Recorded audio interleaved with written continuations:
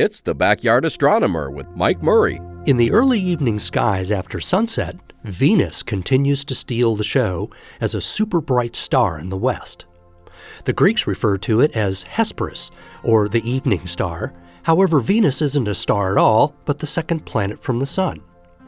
This is also a good week for encounters between the moon and two planets.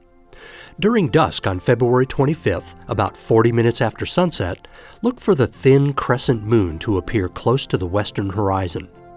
It will climb noticeably higher the very next night, just underneath Venus. By the 27th, the moon will be about 5 degrees left of Venus. That's about 10 times the diameter of the full moon. Look at it in binoculars so you can get a better estimate of what a 5-degree separation feels like on the sky. This will help you to find our next planet of interest. On February 28th, you'll have a chance to glimpse the 7th planet from the sun. Uranus is the first planet discovered with a telescope by Sir William Herschel in 1781. Technically, it can be seen with the naked eye under exceptionally dark skies and keen vision, but on the 28th, get your binoculars back out and look about 5 degrees to the right of the moon for a faint greenish star. Uranus looks green because of the methane and ammonia in its atmosphere.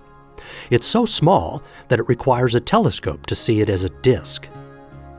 Because Venus moves rapidly among the background of stars, you should keep March 7th on your calendar, because Uranus and Venus will be less than 2 degrees apart on that night.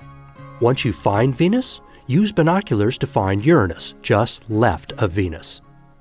They may look close to each other in the sky, but Uranus is in fact almost 2 billion miles farther away. With the Delta College Planetarium in Bay City, I'm Mike Murray.